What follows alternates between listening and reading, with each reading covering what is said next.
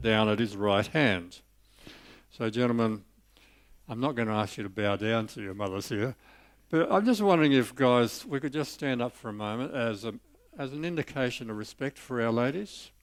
Gentlemen, would you like to stand with me and just acknowledge the fact that, well, going through your minds are many things, but it's good to pause and say, yes, we do respect the love that we received, we do value it, and we do highly esteem it. So that's why we're saying Mother's Day. Happy Mother's Day, ladies. We mean it. Thank you, gentlemen.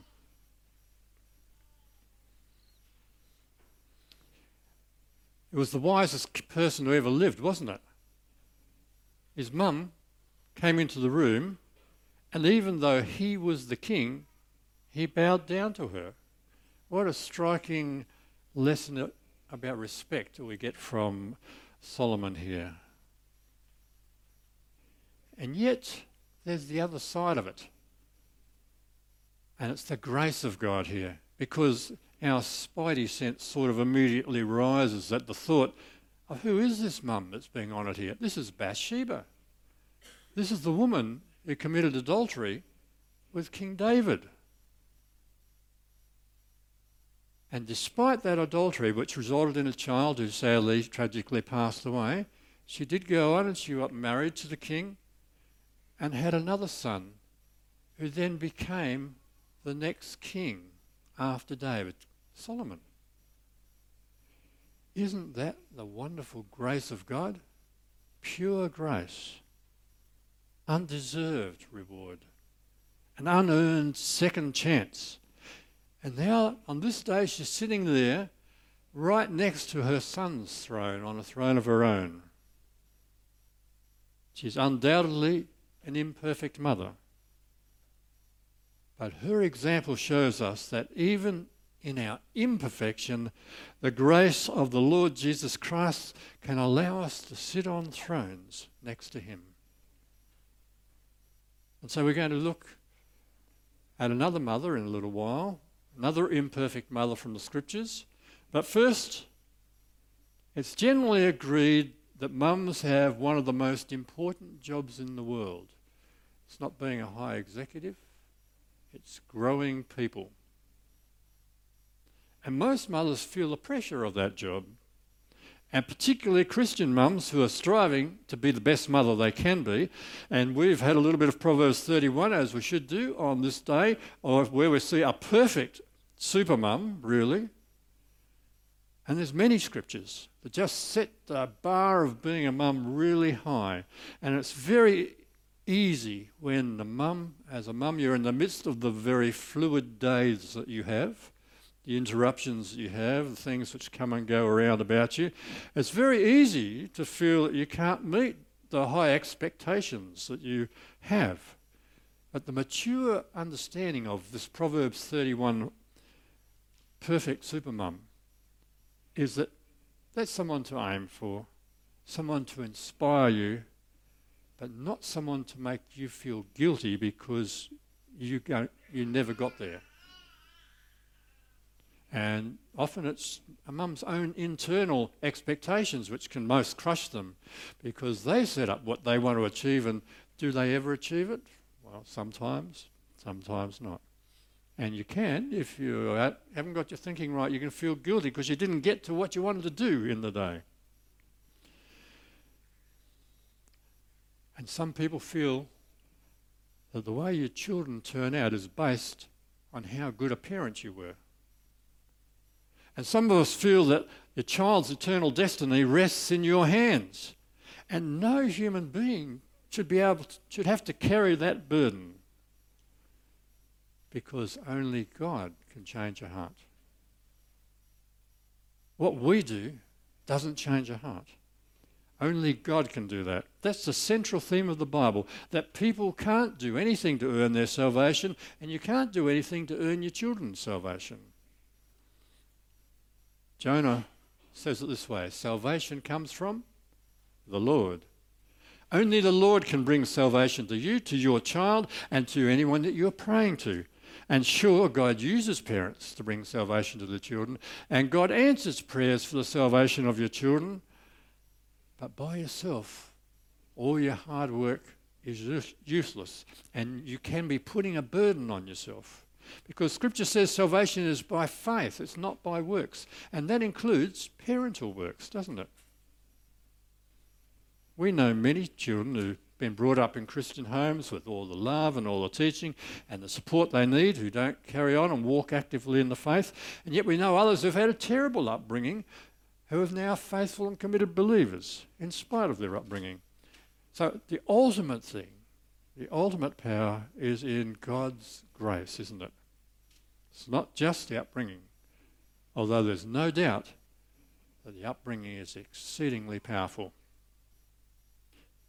And so if the ultimate factor is God's grace, then it follows that the most powerful thing you can do in your household for your children is to parent by grace. By grace. Because grace, the undeserved favour, that's the power that attracts a child to want that grace, to receive that grace, to live in that grace. Because if you're parenting by Christian performance, you can push your kids away from the faith. Trying to show others that we have the right way of parenting, that we've got the moral way, that we've got the perfect way, because we're good Christians, we do it right, that's a recipe very similar to the Pharisees. They wanted to be classified as AAA rating parents. But parents who are motivated by grace try to walk humbly before God because they know they have been rescued by grace.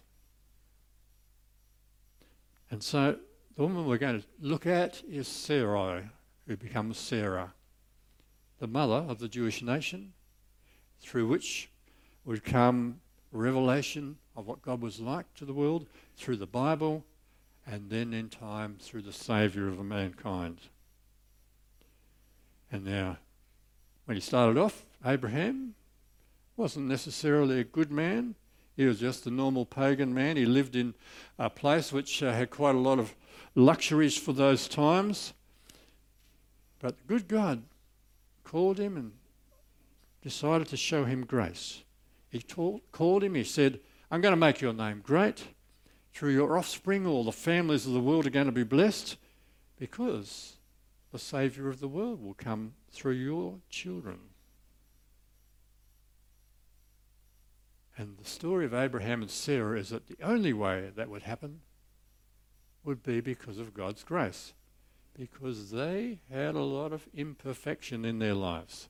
For a start, she was a imperfect mother. So, Genesis chapter 12, verse 10.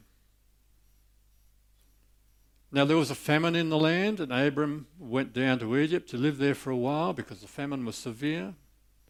And as he was about to enter Egypt, he said to his wife Sarai, I know what a beautiful woman you are. So there's this couple.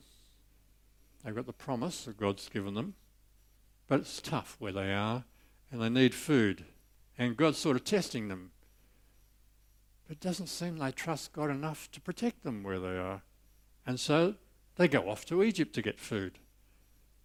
Just like us sometimes. We take matters into our own hands and we try to fix things instead of taking them to God. An interesting thing in the name of Sarai, that means a princess. That gets changed to Sarah, which means a noble princess. And some of the commentators indicate that Sarai, before it's changed, that you can translate that as a sort of a feisty princess.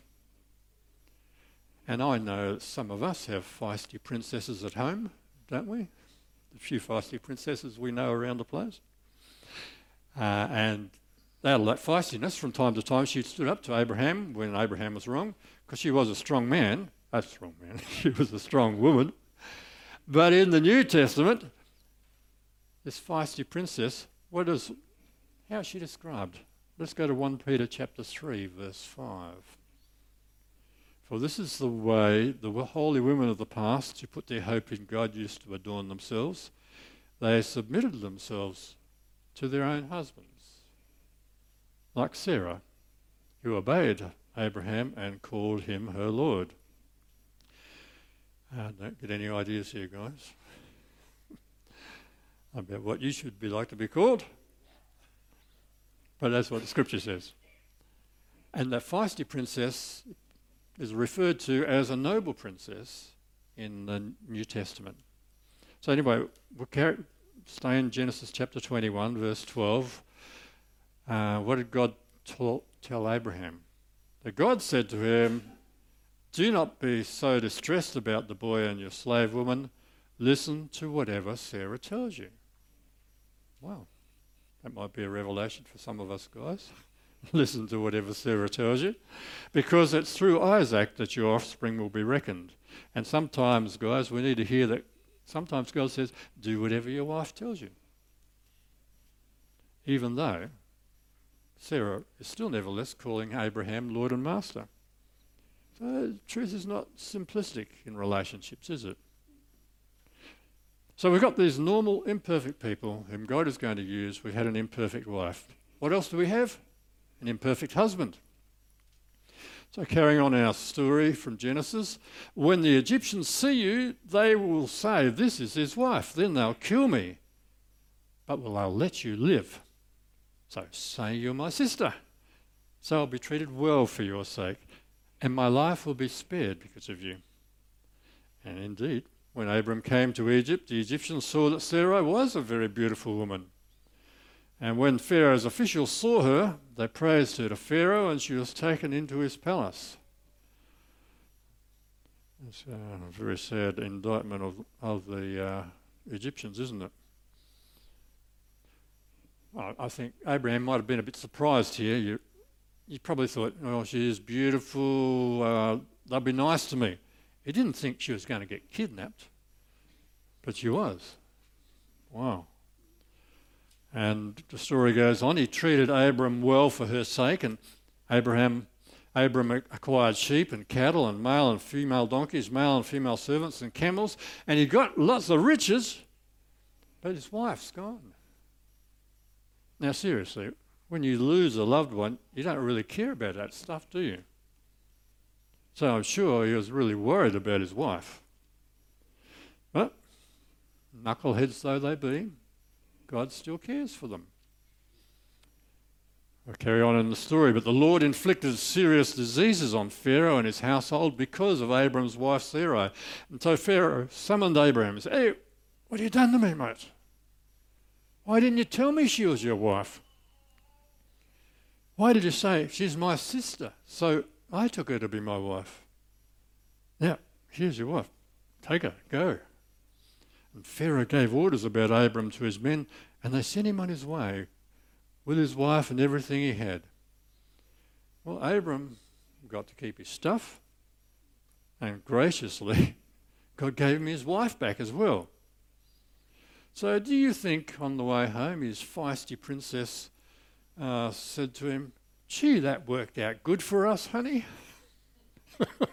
I don't think so. Probably went more. "Do you realise what nearly happened here, honey? I nearly became Pharaoh's sex slave because of your lies. And you taking us down to Egypt where we weren't supposed to be." And I bet that was a pretty hot conversation on the way back to the homeland. Yes, she had an imperfect husband. Now think about it, ladies. Really, sorry guys, there are no perfect husbands, are there? There are no perfect husbands. Oh, darn. So if you're expecting your hubby to be everything you want him to be, then you're making him an idol in your life. And instead of worshipping God and being content with what he's provided you, you can live out of these expectations of whatever you think your husband needs to be. But every husband is imperfect. And all he can do is hang on to the grace of God. And guess what? That's the same as you. All you can do day by day, moment by moment, is hang on to the grace of God. So an imperfect wife, an imperfect husband. What else? There's an imperfect family. A lot of it was their fault. So Genesis 16:16. Now Sarai, Abram's wife, had borne him no children. But she had an Egyptian slave named Hagar. So she said to Abram, "The Lord's kept me from having children. Go sleep with my slave, Perhaps I can build a family through her. And Abram agreed to what Sarai said. He listened to the voice of Sarai. And we note it was Sarah's idea, although we don't hear any objections from Abram. And so after Abram had been living in Canaan 10 years, Sarai, his wife, took her Egyptian slave Hagar and gave her to her husband to be his wife, and he slept with Hagar and she conceived, and when she knew she was pregnant, she began to despise her mistress. And when Hagar got pregnant, Sarai was fuming, and Abram found he was in a double bind. He was in trouble for doing what he'd been asked to do. That never happens in our life. And Sarai said to Abram, "You're responsible for what I'm suffering. I put my slave in your arms, and now that she knows she's pregnant, she despises me. May the Lord judge between you and me." You're in trouble, mate. What a masterful man. Somehow Abraham got out of that double bind. He said, your slave's in your hands. Abram says, it goes back to buck, pass back. Do with her whatever you think is best. And then Sarai mistreated Hagar, and so she fled from her. Well, the point is, Sarai got desperate. She knew about the promise to have children, but it wasn't happening. And when you get desperate, sometimes you make foolish decisions and you just leave God out. She wanted a child really bad, wanted him really bad. And you can make an idol out of wanting a child. And when you think you need that child in order to be fulfilled or to be satisfied or to be okay as a woman, then you're making that into an idol. And see, an idol is just anything you trust for happiness, which is not the Lord God. And even if you have a child, you can turn that child into idolatry by finding all your contentment in mothering the child, instead of finding your contentment primarily in your relationship with the Lord. And yes, desiring to have a child is normal, but if you start saying, "Oh, I can't live without it," then it becomes an idol. And indeed, if there's anything in your life you say, "I've got to have this in order to be happy," if there's anything apart from God that you're thinking you need to have, then that's an idol.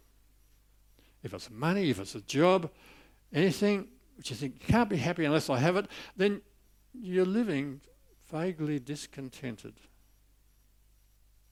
And if you did get it, it would still bring conflict. It won't be that God's punishing you, but you're sort of punishing yourself. Because when you take on idols instead of trusting in God and in loving God and in doing the will of God, we punish ourselves. And we bring problems into our families, which is what Sarah did when she took matters into her own hands, and she made a mess which continues on to this day in the conflict between Isaac's descendants and Ishmael's descendants, between the Jewish peoples and the Arabian peoples. And so this family, they had dysfunction. They had contention. They had the heartbreak of separation when Hagar left, all at the same time as doing the most important job in the world at that time, starting off the Jewish nation, out of which came the Bible, out of which came the Messiah, all through their marriage. An imperfect faith is also what they had. You know, one day Abram's visited by the Lord and some angelic beings, and one of them says to him, in Genesis 18 we are now, verse 10. And one of them says, "I'm surely going to return to you about this time next year, and Sarah, your wife, will have a son." And Sarah was listening at the entrance of the tent, which was behind him. And Abraham and Sarah were already very old. And Sarah was past the age of childbearing. My addition, past menopause. And so Sarah laughed to herself as she thought, after I'm worn out and my Lord is old, will I now have this pleasure? So You can't really judge her, really. She's got really good grounds for unbelief, hasn't she? And this statement's also coming pretty much out of the blue as a surprise, and it's really inconceivable. And when she did have a child, how old was she? She was 90. And Abraham was 100. And then the Lord said to Abraham, verse 13, "Why did Sarah laugh and say, 'Will I really have a child now that I'm old?'" And this classic line, "Is anything too old, too hard for the Lord? I'll return to you at the appointed time next year, and Sarah will have a son." But Sarah was afraid, and so she lied and said, "Oh, I didn't laugh." Yes, she did. They're just normal people, aren't they? Sarah's laughing to herself. God knows. But here's the point. God's promises are greater than our faith. We sometimes think we can only receive God's promises if we have enough faith, if we have perfect faith. But no, if God's promised something to you, listen to it. Because God's promises are a done deal, whether our faith fails or not. And even though Sarah had an imperfect faith and she failed and she didn't fully trust that God could do this miracle in her life, God still blessed her. And if you think you have to have a perfect faith and be a perfect Christian, you're going to fail every time.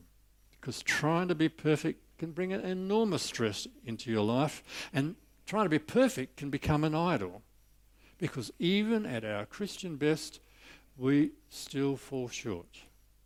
Even our best, we still need to depend upon God's grace. God's grace, which means even if you mess it up, you're still loved. We're still loved. And knowing that you're loved as your worst, is what gives you energy to keep going, because you know that exactly who I am today, in this moment, however I assess myself, I am acceptable to God.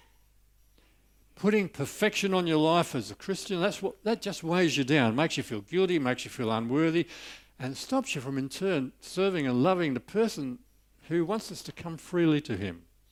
And we've seen this verse so many times. But notice this, "For it is by grace you've been saved through faith, and this is not from yourself, it's the gift of God, not by works, so that no one can boast." What's it say in that first bit? It doesn't say if you have enough faith, God will give you grace.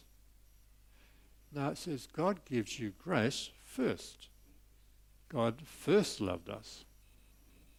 God gives you grace so that you're able to have faith. And if you can continue to rely on that grace, you have faith in the grace of God. And your faith is not in yourself. And that will just take an enormous burden off you. Even the most mature Christians can say every day, "Lord, help my unbelief. I need your grace. Help me to get through this day." And that's freedom. That's what sets us free.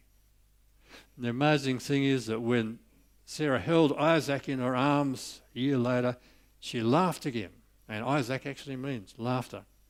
She laughed again, but not in unbelief this time. She laughed in joy at what the grace of God could do in her life.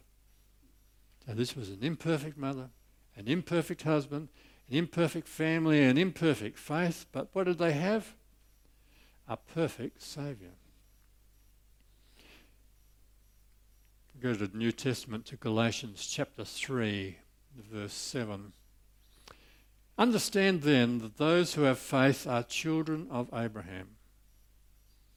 Scripture foresaw that God would justify the non-Jewish people by faith.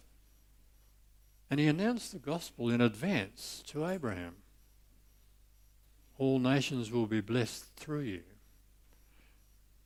So those who rely upon faith are blessed along with Abraham, the man of faith." And that verse is saying that thousands of years before Jesus actually came, Abraham and Sarah heard the gospel. The seeds of what became clear in Jesus were right there. They understood by faith that God was going to bless all the nations through them, and they had inklings of understanding that God would send a Saviour through their children. And the story goes on. This child Isaac, he grows up, and then God very strangely tells Abraham to sacrifice Isaac to him. And Abraham's confused because only the pagans around sacrifice their kids. But in that story, Isaac is pointing to what Jesus would do in one day in the future. So Abraham obeyed, and he guessed, oh, God's given me this child miraculously. I suppose he's going to rise him from the dead, because he's already promised that a nation's going to come through Isaac. And notice the parallels with Jesus. Isaac carried the wood for the sacrifice, and he also was the sacrifice. That's what Jesus was. He carried the wood for his cross, and he was the sacrifice. And he carried the wood right up Mount Moriah, the same mountain on which Jesus would be crucified one day. And as Abraham, in his obedience, is about to slay his own son, the angel of the Lord stops him and says, God will provide the sacrifice. You can't be the sacrifice. God's going to provide. And God was the sacrifice in Jesus so many years later. So Abraham may very well have seen from this life experience that one day a Saviour would come through his line and be a sacrifice for all the sins of the world. And so here we are today as a church, in all our imperfections, imperfect mothers, imperfect fathers, imperfect families, imperfect faith, but we have a perfect Saviour.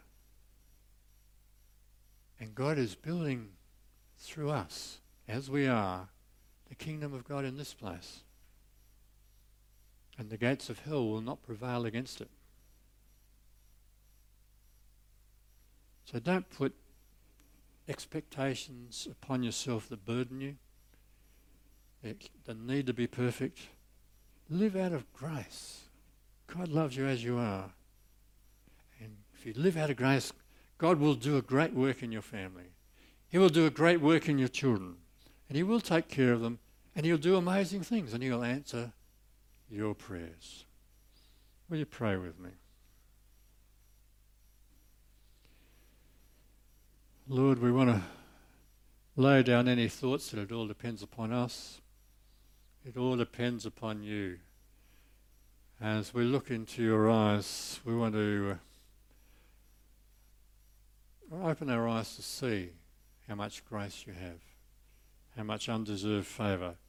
It's an ocean. Your love is an ocean.